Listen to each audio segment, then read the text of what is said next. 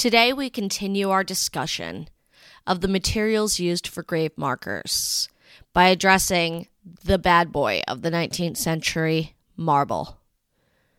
But the history of marble and its use in memorials goes back far, far before that.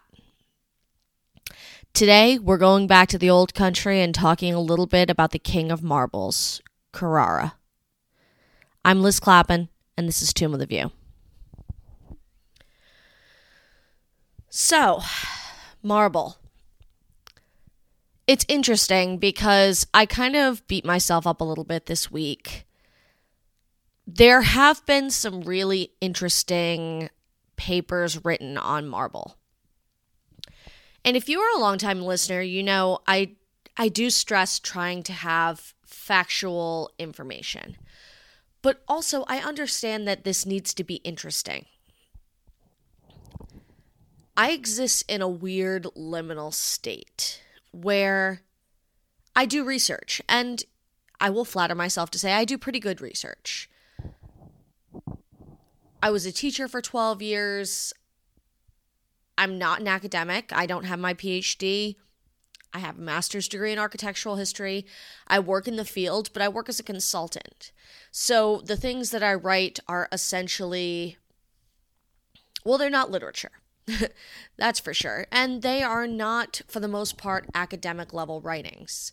I actually tend to find that I have to dumb my writing down because it's meant for a general public.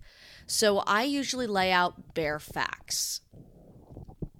That's not to say I haven't done some academic writing. I have. And it's something that I chip away at on the side. And it's something that gives me a great deal of pride when I do it because it makes me feel worthy. And this is a bit of a diatribe, but I think it's worth talking about, especially because when I started in this game 2 years ago, there was only one other cemetery podcast, and it was based in Canada. Since the pandemic has started, I have now 7 or 8 companions in the game. And I listen to them because if you are listening to the spectrum of cemetery podcasts out there right now, there is a lot going on. And podcasts, I don't want to say are looked down upon because I haven't really talked to a ton of people about their opinion of podcasts, but they are definitely consumable for mass media. That does not necessarily mean that they are not as high a level of workmanship or research as anything else.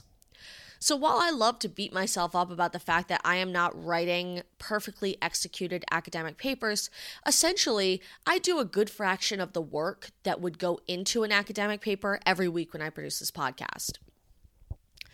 And so I discovered that there were a couple of articles about marble in Markers, the Association for Gravestone Studies publication, that were from before my time with AGS. I started going to AGS in 2017. So, for example, there was a paper that Bruce Elliott wrote about marble in memorialization of the Civil War that I feel like I should have read for this. And Bob Drinkwater, another legend in the field, has written about the mechanization of marble producing in New England. And I probably could have emailed some people, called some people, see if they could have scanned the articles, but I didn't. Because at the end of the day, I also work 2 jobs. And again, I'm not saying this to make anybody feel guilty or say, oh, you know what, this is going to be a real crap episode.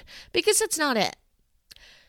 Because I also recently, if you follow along on Instagram, you might have seen that I picked up a copy of Alan I. Ludwig's seminal work in gravestone studies, which is called Graven Images, New England Stone Carving and Its Symbolism. It is the book. I would say the definitive book. It's one that is used in anthropology classes, art history classes, studying early New England gravestones prior to 1815 as an art form. And I find it incredibly intimidating. Ludwig is Yale educated and, to me, this bastion, he taught at several noteworthy universities, including the Rhode Island School of Design, which I had a burning desire to go to RISD at one point in my life. Didn't work out.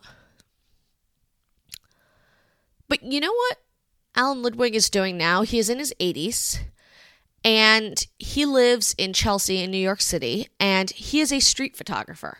And he is documenting street art in his 80s. And if you look at this guy, man, he is cooler in his late 80s than I will ever be in my entire life. And this, to me, the swing from a man who in the 60s was producing the definitive work in art history on, not just gravestones, but their carvers and things like that. And can we just say, we can stop doing carver studies? When I was looking through the AGS index of topics from Markers articles, out of 59 pages, something like 6 or 7 are just carver studies. I think we can stop doing that. I know that this is a dead horse I'm already beating, but I was just looking at this, and it's like the academic who produced all of these things and who taught for years now thinks that street art, and to me, podcasts in many ways are the street art of academia now. Do I have this published in a journal? No. Is it tucked away in some place that's only accessible to a few? No. I love that anybody can listen to this podcast. And if you are interested, and if you want to get a little bit of background, but you don't necessarily have the time to sit down and read a 35-page paper, you know what? You can put this on while you're cooking dinner or while you're going for a run. And I only say this because it's incredibly cool to me that so many of you are listening, because you are passionate about cemeteries, you are interested in cemeteries, and we are able to talk about it, and we are able to look at them in a way that's accessible to everyone. So diatribe over, but sometimes I get into these funks where I'm like, oh, I have very bad imposter syndrome. But it's exciting, and my hope is that if people are interested in certain topics, if they are interested in learning about things, this makes it accessible, because I am lucky.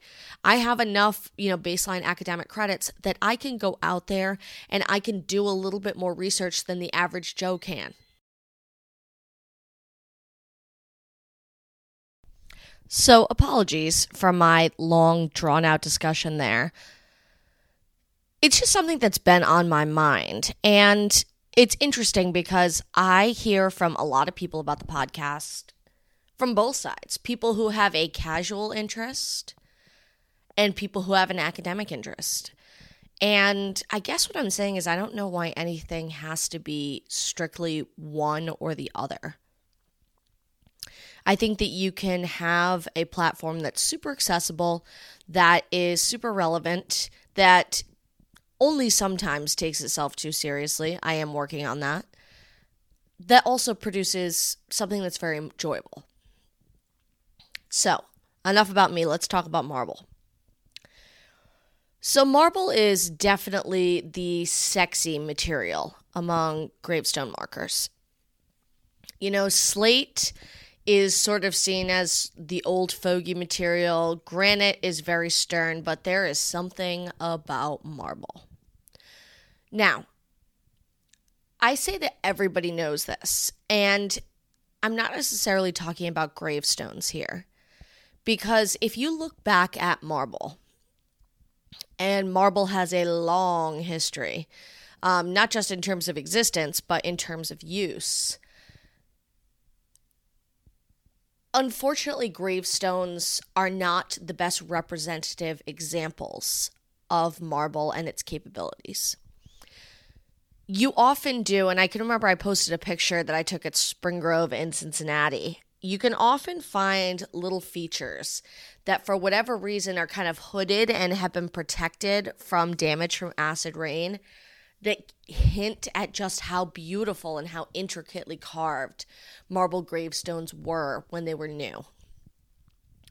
But 150 years of deterioration,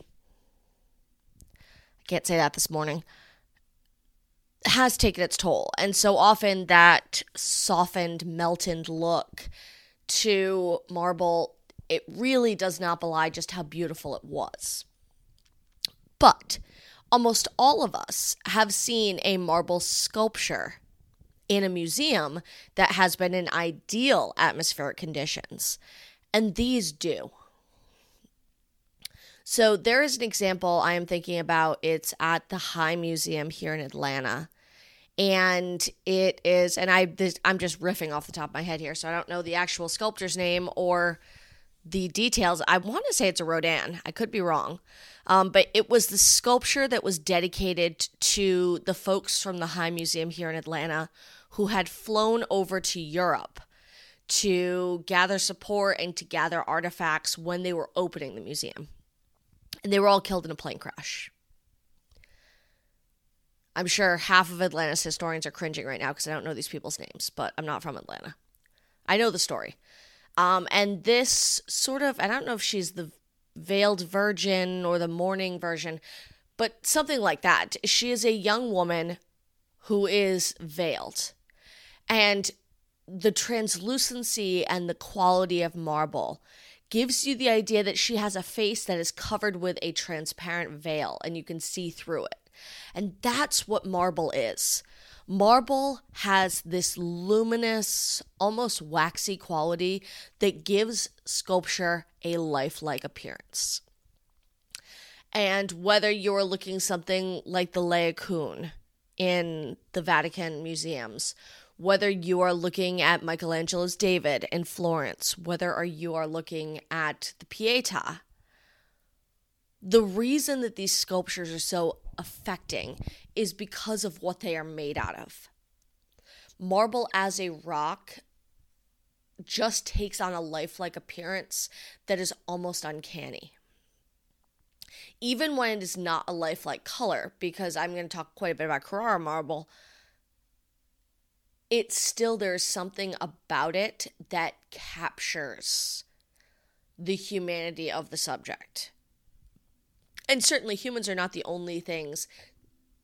Likewise, you can have a vase or an urn or different things that are carved out of marble that just the details that they take on make it look so lifelike in appearance. This is the reason that it has been chosen for so many years. Now, to start off with, how many years? Well, thanks to archaeology, we actually do have an idea. The first recorded use of marble for a gravestone, yes, for a gravestone, we actually have a date on, which is pretty cool. And that is 155 AD. So, yes, I'm using BC AD. I know that's not the thing anymore, but so roughly 2,000 years ago. Let's call it roughly 2,000 years ago. And this was a gravestone set over a base for a man named Marco Marcello, who, as you might guess, was a Roman by profession. And he was the consul who defeated the Laergi Apuani people. I'm going to get more to this particular region. This particular area was known as Luni historically. And we're talking about the Northern Alps in Italy. So the closest major city is going to be Pisa, of the Leaning Tower fame.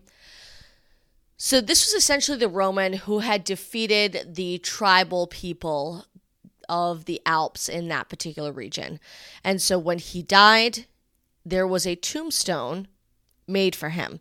And this tombstone was later discovered in the archaeological dig in the ruins of the city of Luni. Okay. Is this the earliest recorded use of marble? Hell no. But it is the earliest recorded grave marker. And this is a cemetery podcast, in case you forgot. So I'm starting there. But we do know that marble has been used that far back. In fact, most of the recognizable monuments that you can think of, if you have been to Rome or if you were forced to sit through a video about Rome, which I'm sure you were at some point during school. So Trajan's Column, for example, is going to be made out of marble from this exact same region. Many of these heraldic arcs, things like that, the Arch of Constantine, blah, blah, blah, etc., etc. I don't need to do a full Roman history here, tour of Rome, but they recognize the value, they recognize the skill. Michelangelo worked in marble quarrying. His understanding of sculpture mainly comes from his work in marble quarries and wanting to work with it and recognizing the potential of certain materials. So the majority of marble in this part of the world, in Italy, and I say this because this is the rock star, there are marble deposits all around the world, but mainly what I will start off with is the commune of Massa, what is known as the commune of Massa, which is essentially a strip of land that is almost entirely marble. Now, before I get too deep into the commune of Massa, the Apuan Alps, all of that fun stuff, let's talk a little bit about what marble actually is. So like last week with slate, marble is a metamorphic rock. In this case, it is metamorphic limestone, which is primarily made up of calcite and dolomite. In ancient Greek, the word marble means crystalline rock, though there is a lot of dispute over whether it came from Greek. There are a number of different etymological explanations for where the word marble comes from. Marble is unique because it's an interlocking mosaic of carbonate crystals, which is both good and bad. It is good because it gives you all the properties that you want for sculpting, for polishing, all of the things that marble is useful for. It is bad because that is one of the things that causes it to deteriorate so quickly. Pure white marble, which is generally what you see used for sculpture, most of it from Carrara, but obviously it comes from other places around the world, is made from silicate pore limestone. So essentially, this all comes down to the minerals that are present in it. So the more silicates that are present, the more color you are going to get. And pretty much all colors come from different concentrations of materials. Veining, likewise, it comes from essentially impurities in the limestone. So before the limestone is treated with heat and pressure, which will transform it into marble, there's other stuff in there, whether it is clay, silt, sand, iron, if you want those nice red veins, other things, different types of oxides, chert, basically other rocks sandwiched in between rocks. So for example, green marble, which had its heyday for a while in kitchens. That results from serpentine in magnesium-rich limestone. So I just picked one color as an example. Obviously, you know that there are red marbles, there are green marbles, there are pink marbles, there are black marbles. You know, there are a lot of different colors, and they come from around the world. One of the most interesting examples of this is Queen Victoria and Prince Albert's burial place over in the UK, and the entire chamber, it's a little overwhelming. I've never been there, but I've seen plenty of pictures. If you look at it, there are, I don't know if it's all marble, but marble and granite, I believe, from every place that was part of the British Empire while she reigned. So that's a lot, and it's very diverse. There's a great photograph of this on the cover of a book called The Victorian Celebration of Death. And that was the cover. And I can remember seeing it and just being blown away because she and Prince Albert both have effigies of them. Not in their bad times, but in their youngest, finest, most impressive, carved in white marble on top of the tomb. So, wide varieties of marbles, but obviously for both cemeteries and sculpture, what you most commonly see is white marble, which is going to be the silicate pore limestone. Now, it is important to note here, and this is something I didn't know until I did this research, that a lot of what we call marble is actually unmetamorphosized limestone.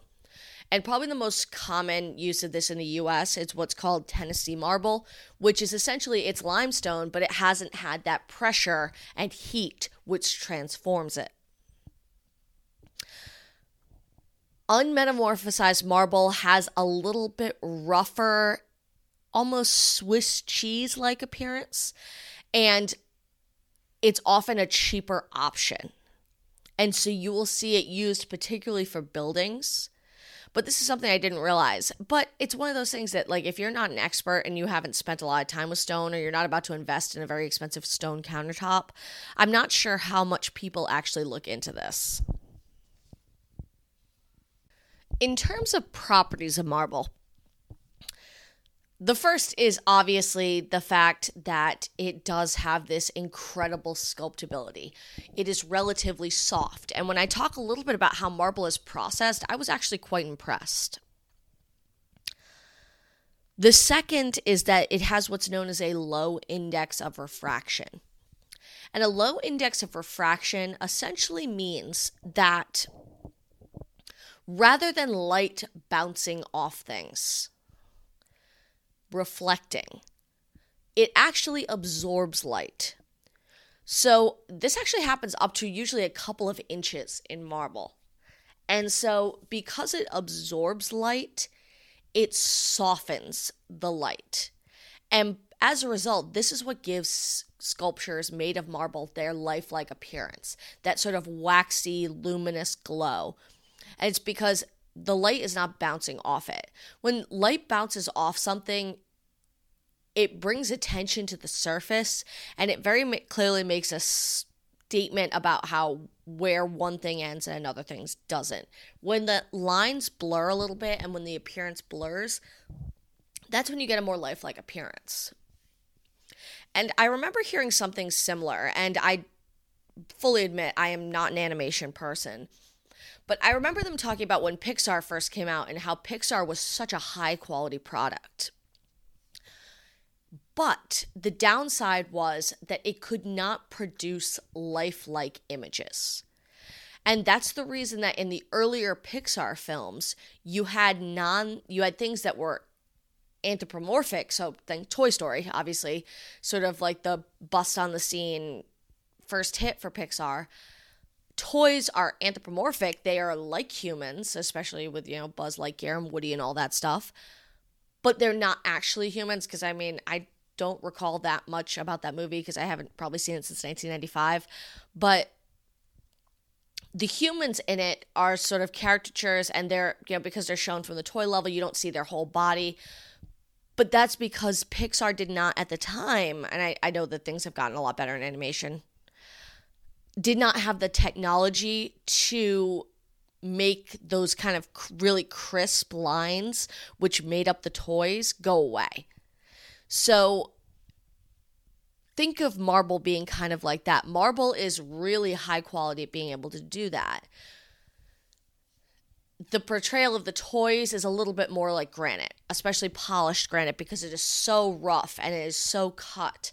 And that will make it really desirable for certain types of monuments in the future when we talk about granite next week. But that's kind of how I think of marble.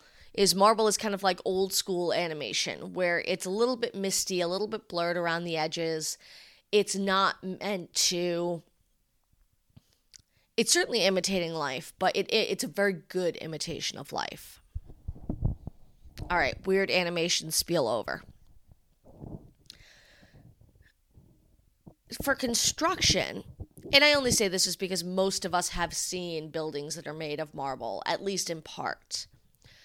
This is when they tend to prefer polished marble.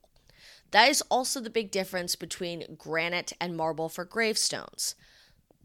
Virtually no marble that you see, unless it is on a mausoleum and is used for construction purposes, is going to be polished.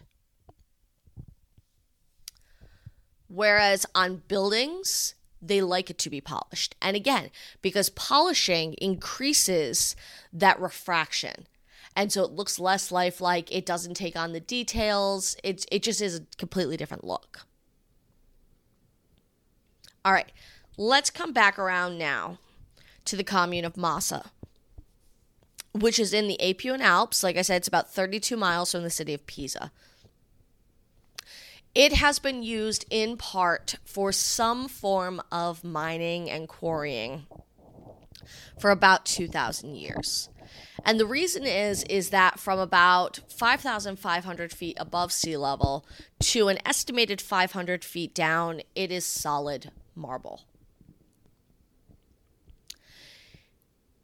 This was actually really fascinating to do the research on Carrara, and I found a wonderful article written for Scientific American in 1907, November of 1907, that I spent quite a bit of time reading. Now, I had been under the impression for a while that one of the reasons that marble quarrying here in the United States had grown so big was because the mines at Carrara were essentially tapped out. I have read kind of disputed facts about that. I think it's partially true. And from what I read in this article was really interesting because when I started reading it, I kept thinking it was contemporary, and then I realized it was actually written 120 years ago, is that prior to modern technology, the way that marble was harvested was actually incredibly wasteful. But it was wasteful because they wanted to keep it cost efficient, and they just didn't have the technology to fix it.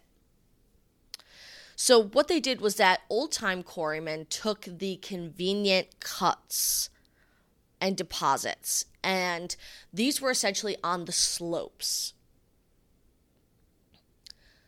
Now, how far back are we talking here? Well, the interesting thing about the quarries here, or the mines here, is that these have always been owned by the state. They are not owned by any private individual or company.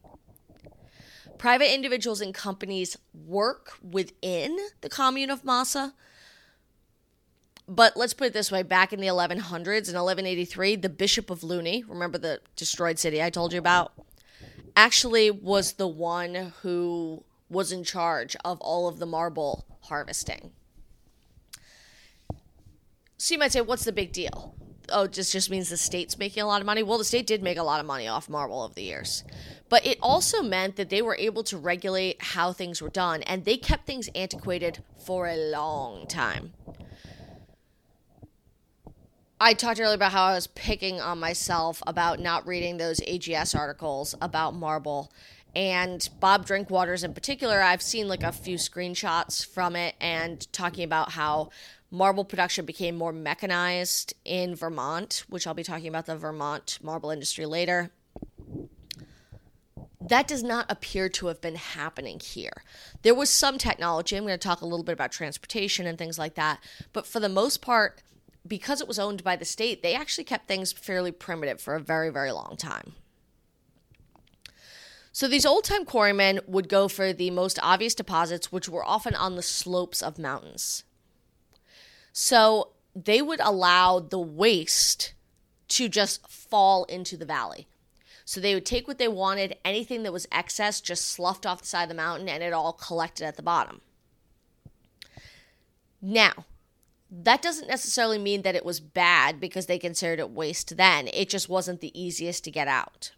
And it was too expensive and too labor intensive to go down into the valley and pick it up. But what they were doing around the turn of the century was that they were actually starting to use steam-powered equipment to haul some of the stuff that had fallen into the valleys out and to use it because it was just as high a quality as what was being quarried 100 years before, and it was still in demand. At the turn of the 19th century, which is one of the periods when this area was most productive, they were sending about 200,000 tons from 600 quarries. Now, the town of Carrara is not the only place in the commune of Massa that actually produces marble. Just for convenience sake, we're going to call it all Carrara marble. It's obviously the most recognizable for its pure white appearance. I guarantee you have seen at least something made of Carrara marble. Now, the marble works themselves were not here. They were in the cities of Genoa and Leghorn. And this meant that the marble mostly had to be transported before it was worked.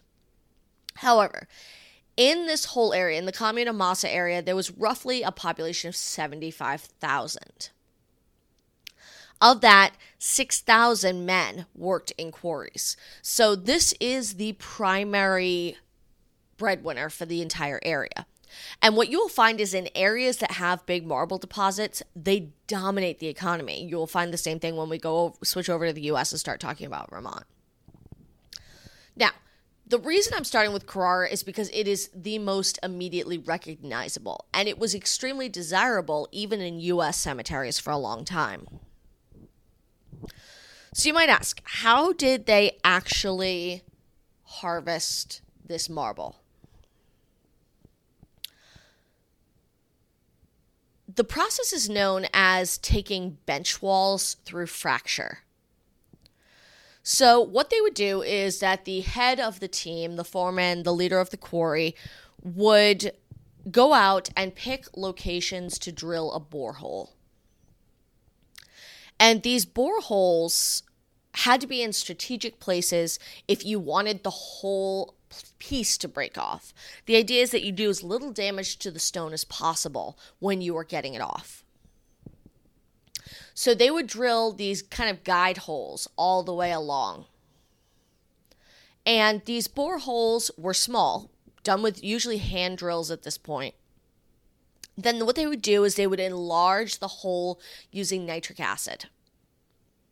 Now, if you are a long-time listener, if you listen to any of the preservation episodes I did with Ashley, you know that acid is the enemy of marble.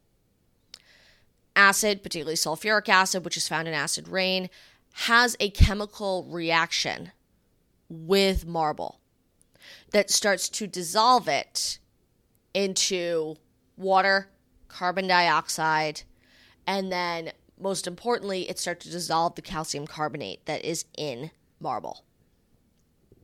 So nitric acid does the same thing. It doesn't completely dissolve it, but it makes that borehole a little bit bigger. And then what they do is they take those holes and they fill it with blasting powder. Which blasting powder is essentially gunpowder on steroids. They used blasting powder for a reason. The main reason that they use blasting powder is that it is far more stable than dynamite. Dynamite, which is its base is nitroglycerin. Nitroglycerin has a tendency to leak, which is bad. And it's very unstable, very unpredictable, and so blasting powder helped them to cut down on accidents. Then they would ignite that powder. This was originally done, and I read an interesting article about this, actually with tools from a blacksmith. So the majority of quarries had a blacksmith on staff because they needed to repair tools, etc., etc. The same reason that a farm might have one. But what the blacksmith would do is would take a iron rod, about 3/4 of an inch square, heat it in the fire until it was red hot. Then a skilled worker would go igniting the powder. And the whole idea was that by the time you lit the first fuse and you had to run fast enough that by the time you hit the last fuse, you could dive for cover.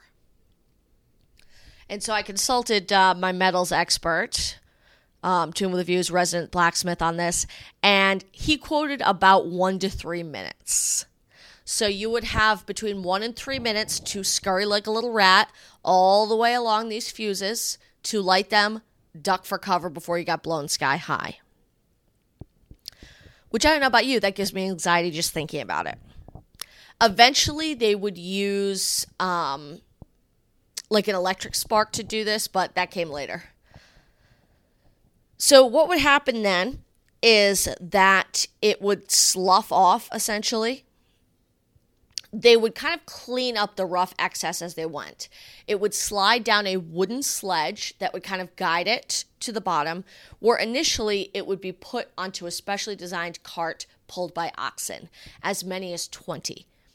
Because, as I mentioned last week when I was talking about slate, this stuff is heavy, really heavy.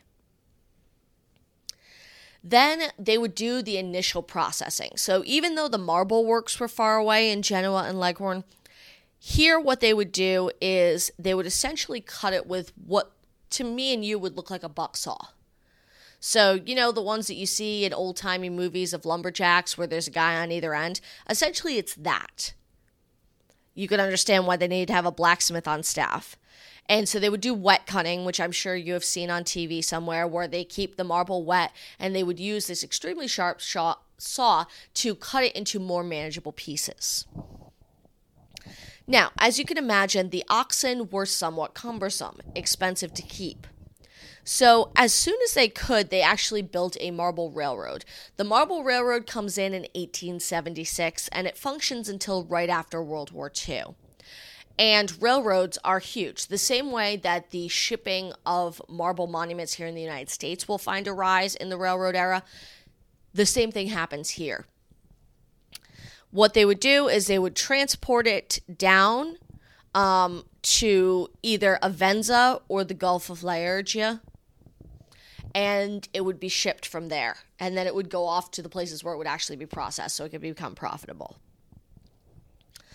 Like most railroads in the post-war period, it does die off. And then what they do is they actually take they pull up the rails, take the rail bed, and they actually pave it. And so it becomes a road. And after that, obviously, it's a lot cheaper to have trucks and vehicles do it. I was not shocked, but pretty surprised that electricity does not come to Carrara until 1910. So while places like Vermont and other, much, I don't want to say more civilized, but places that were not government controlled, and I'm sure Mussolini had a thing or two to say about keeping the boys down in the quarries. But in other areas that may have had easier access to technology prior to this, mechanization happens like in the post-Civil War era here in the U.S. So Carrara is interesting in a number of respects. But you can't talk about Marble without talking about Carrara. Which leads me to Vermont. So let's go across the ocean, and it is an American Cemetery podcast. So let's talk a little bit about Vermont marble, because it's a good story. So to start off with, and I had alluded to this last week, let's talk a little bit about the process through which marble becomes the material of choice for gravestone markers. So when I left off with my story of slate, it was right around the turn of the 19th century. Now, I can't give you a definitive date for when slate completely fell out of popularity and when marble began to rise. The really easy date that I could cheat with would be 1831, with the founding of Mount Auburn.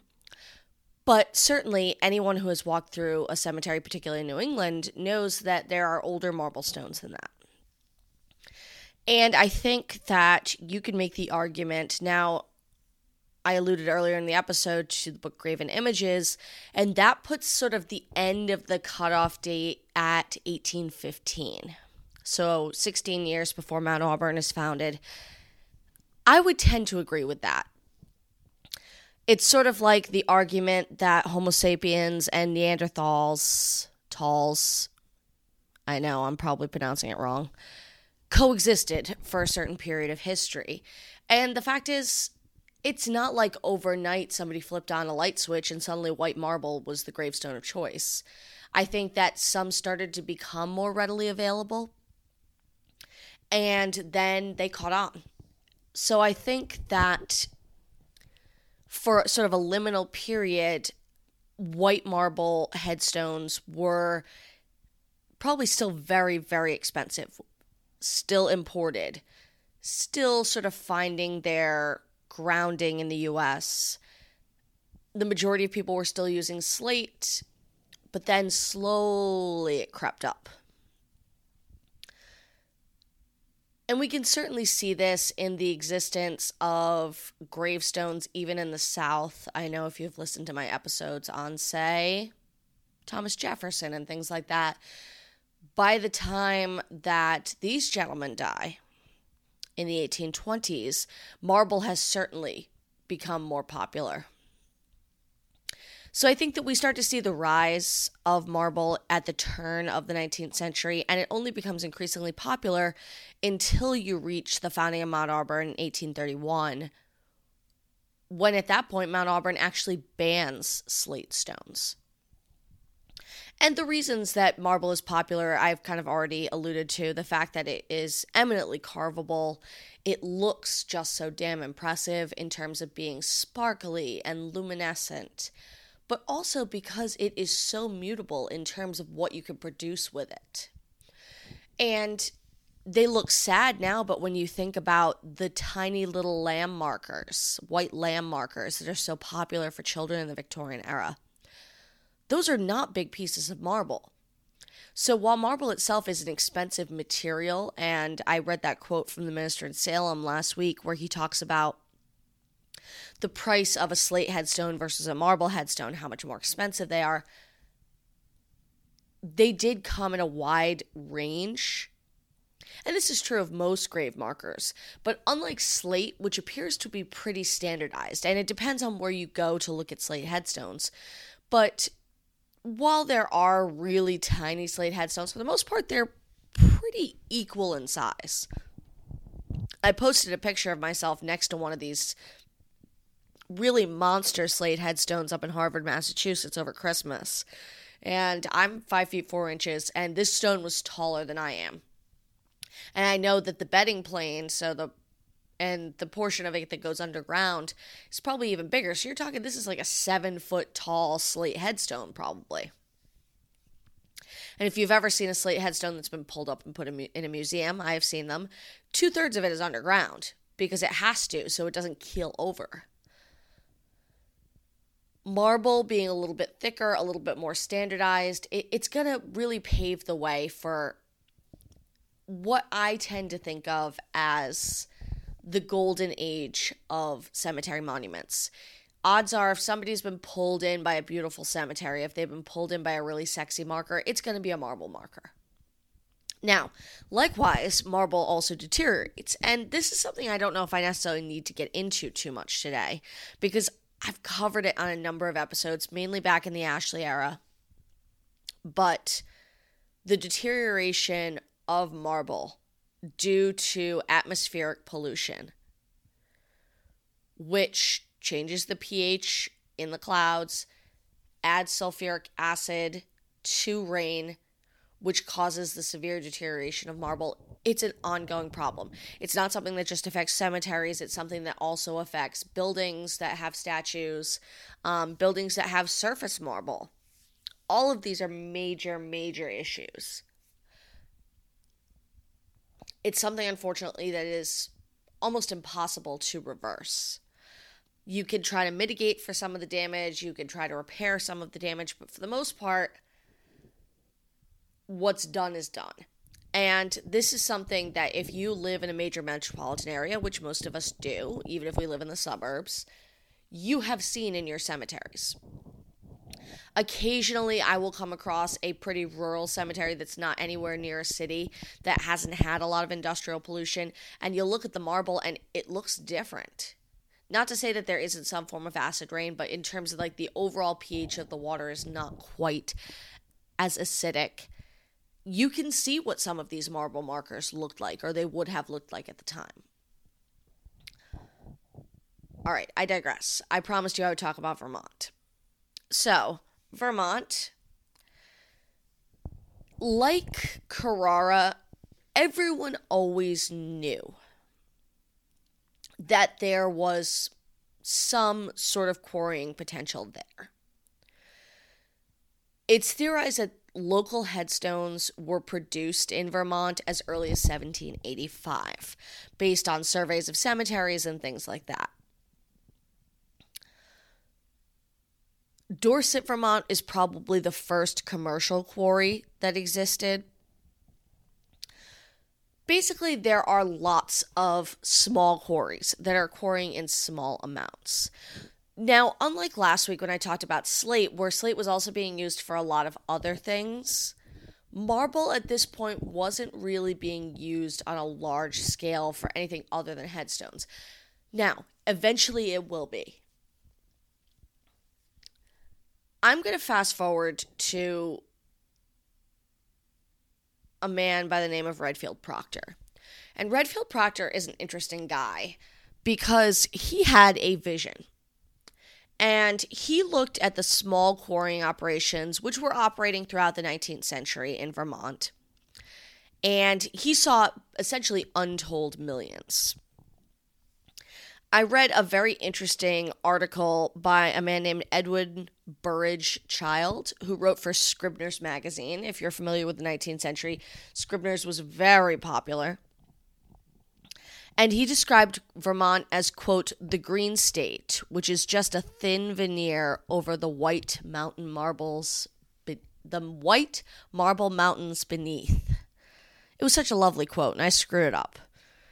The green state is just a thin veneer over the white marble mountains beneath. And this is very much true of Vermont. Just like the commune of Massa and Carrara, there are stupid amounts of marble. In fact, Vermont continues to be one of the largest marble producers anywhere. So he saw a couple of things. Not only the vast amounts of marble, but he also saw that Vermont had abundant water power. It had a sand supply. Now, this is something I didn't really talk about with Carrara, but sand is actually really important for packing and transporting marble.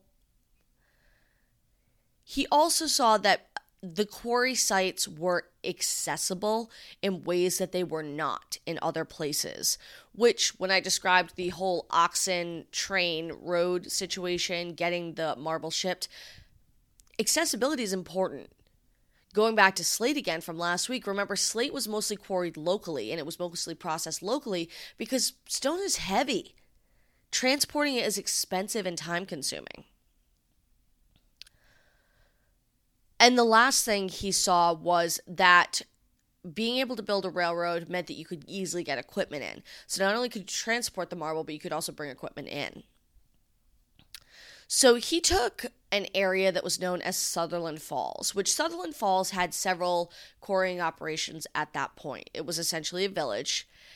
And in 1880, he founded the Vermont Marble Company. Eventually, within the first 5 years, he would expand it to a massive output. His company, the Vermont Marble Company, would eventually acquire rights to all of the marble deposits, not just in Vermont, but also in Colorado and Alaska. He would have offices and sales teams all over the country. At the peak of the Vermont Marble Company, it employed 4,000 men. They had multiple quarries also across the U.S., and they were exporting roughly 1 million cubic feet of marble annually. Just stupid outputs. Now, of course, this all starts in the town of what we today call Proctor, Vermont, of course, named after Colonel Redfield Proctor himself. This becomes a hub for immigration. He has a lot of rough quarry workers who are early Irish immigrants. In addition, he also has skilled labor, mostly coming from Italy. Because guess what? They come from the commune of Massa, and this is how they have their experience. He also will have a number of Eastern European immigrants. Really, this becomes a hub for immigration, and a lot of people get their U.S. citizenship through being able to take these old world traditions and apply them to new world technologies.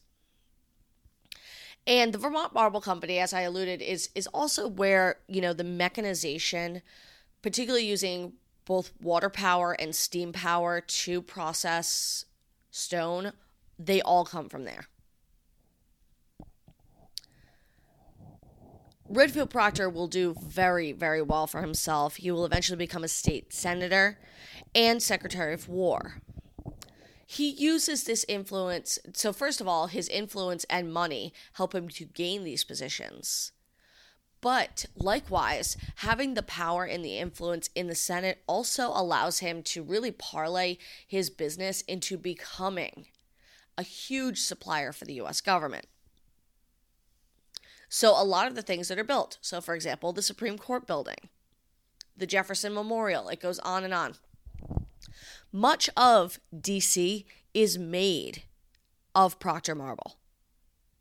And I had always referred to it as Proctor marble because I knew it came from Proctor, Vermont, and I knew about Redfield Proctor, and I've been correcting people like, no, you have to say Vermont Marble Company. I'm sorry. If you read this story, Redfield Proctor is the visionary. He might not have the name recognition of Andrew Carnegie or the Rockefellers, but you know what? He did that. He did that for this industry. He did that for an industry which in many ways people could have seen as being archaic, especially when you compare it with railroads or Standard Oil or things like that. But this man had a vision. And it's one that in many ways continues, because unlike other parts of the world where marble quarries have been tapped out or whether they're in far less demand, the quarries that he built, now it is estimated that many of them are completely tapped out. So it depends on where you are looking in Vermont. A lot of these quarries are now inactive. But for the most part, his, kind of peak quarry is in a place called Danby. And Danby is still active. It is today owned by, don't think that I don't mention things for a reason, R.E.D. Graniti and Marco Zucchelli Marmi of Carrara, Italy. So Carrara Marble, the OG marble, if you will, now owns the Vermont Marble Company. And yes, in case you were wondering, if you have a burning desire to see this, there is also a Vermont Marble Company museum. In fact, I actually... Never be said that I do not dive deep for you guys. The Vermont tourism website actually has a marble trail that you could take. I have done the Bourbon Trail in Kentucky. Something tells me that the Marble Trail, unless you're a taphophile, might be slightly less exciting than the Bourbon Trail. But they do have a trail through several counties in Vermont, which takes you to quarries. It takes you to major marble manufacturing. It also takes you to several cemeteries where you can see some of the most impressive examples of marble work. Because likewise, just like you're attracting skilled artisans who can work in the quarries, also you're attracting skilled monument makers. And anybody will tell you that some of these really are some of the most impressive monuments that you can see anywhere. Now, in no way did he plan this, or they plan this, I should say. So if you are in the taphophile community on Instagram, you probably are familiar with Corpse Altar, boyfriend and girlfriend, and they travel around and they are completely amateur taphophiles. They are artists in real life. They have recently taken a little vacation up to Barr, Vermont, which Barr I will talk about next week when I'm talking about granite. But they took a little Vermont taphophile vacation, which I thought was amazing, and it just happened to coincide with this. But just be aware of the fact that if you are interested in this side, in the material side of headstones, a lot of this infrastructure still exists. And this is something that I didn't necessarily realize. You see a lot of empty quarries. There's a slate quarry that's abandoned in the town where I used to teach in Massachusetts. But these type of active quarries, I knew that they existed, but I assumed they existed on a smaller scale. The first time I can remember actually learning about Vermont marble was actually, I saw a segment on CBS Sunday Morning. Great show. If you don't watch it, you really should. Be an old lady like me. I love CBS Sunday Morning. And they had gone to Vermont to watch the headstone of the last surviving veteran of World War I being made. And so they actually took you down and showed you where the marble was quarried and all of that. It was pretty amazing. I loved it. Because, not surprisingly, one of the largest contractors that still purchases Vermont marble is the Department of Veteran Affairs. And so I read one article that was saying that their annual output from Vermont, and keep in mind that it is regional. So for example, if you order a veteran's headstone down here in Georgia, where I am, you're going to be getting local marble. You're not going to be getting marble from Vermont. But if you are buried in Arlington, your marble is coming from Vermont.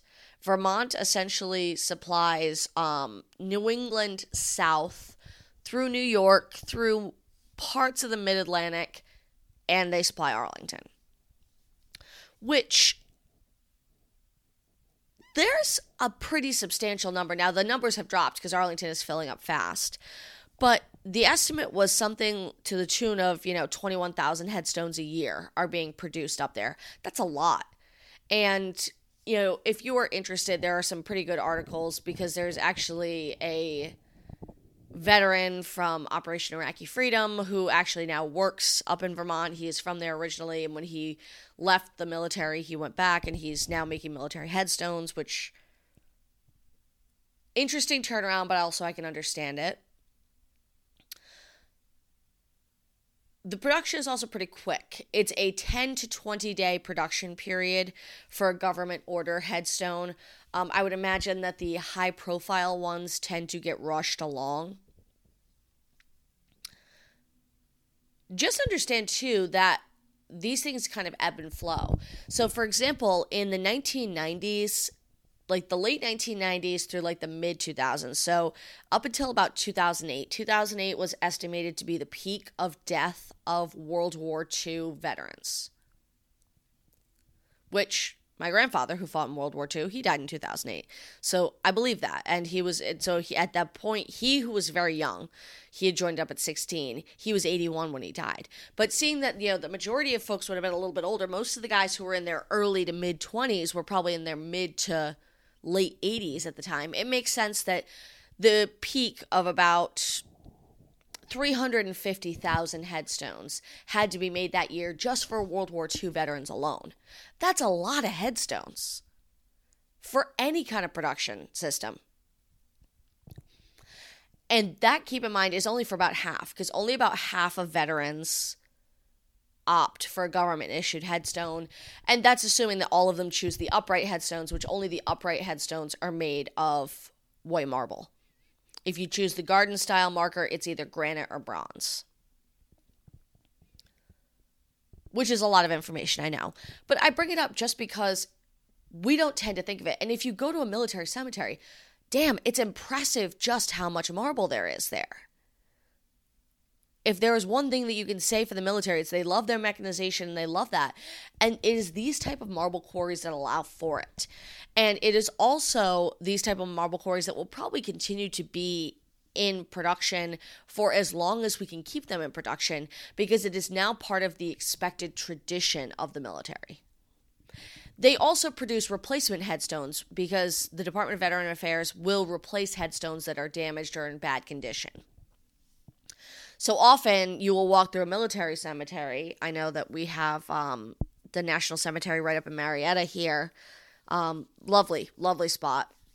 I am still petitioning because I really want to live in the empty caretaker's cottage there. But you will go through and you'll say, this is a Civil War headstone. Why does it look so brand spanking new? Well, it is brand spanking new because they discarded the old one and they have replaced it. I remember, and I can't remember what episode it was that I reported this, but I was talking about a guy who was trying to get, every veteran's marker that has a mistake on it replaced and things like that. I do struggle with things like that because, they are producing these at the expense of John Q. taxpayer. And while I agree that every veteran does deserve a headstone free of charge, I don't know if for like a tiny typo we really need to fix it, but that might be an unpopular opinion. I guess I'm just trying to be practical. So these quarries continue to output, and that's not to say that they are not still producing monuments. There are marble monuments still being produced. It's just the number, because we know the damage, because granite has really surpassed it in terms of popularity more than a century ago. Marble is just not as common today. That's not to say that people aren't still making sculptures, that people aren't still making artwork out of it. The famous sculpture, the Monument to Marriage in Woodlawn in the Bronx, which is now cast in bronze, I know I have talked about that. Ashley and I talked about it on the LGBTQ episode 2 years ago. That's a perfect example. It was originally carved in marble, which it is now in a museum because it started to deteriorate so quickly being in Greater New York. Long term, if people are making impressive sculptures now, it just, especially if they're going to be outside, it's probably not going to be marble. So as beautiful and as sexy as marble is, it sort of had its heyday. And while it was considered to be the biggest and the brightest and the newest thing at the time, the Industrial Revolution that was happening concurrently with it also caused the downfall of marble. Now, next week when we continue on to granite, I'm going to tell a likewise story of the same way that the slate to marble transition sort of overlapped. The same thing will happen with marble and granite. Granite, far less sexy than marble, but certainly the potential of it is so much bigger. So we'll continue to talk materials next week. As always, if you are enjoying the podcast, I would so appreciate if you could log on to your podcast app of choice, whether it is Apple Podcasts, Stitcher, etc. Leave a rating or review. 5-star ratings, particularly on Apple Podcasts, make me so much more searchable, make me jump up to the head of searchability, and just allow more people who are interested in topics to find me. So really, it takes a couple of minutes, but it is greatly appreciated. If you have any thoughts, concerns, ideas, please reach out. tomboftheviewpodcast@gmail.com. If you are interested in more fun tidbits and facts and pretty pictures, follow along Tomb of the View podcast on both Facebook and Instagram. Got some fun stuff almost every week, so hopefully that will keep you entertained in the bored moments of your life. But for now, I hope everyone has a wonderful week. I am Liz Clappin, and this is Tomb of the View.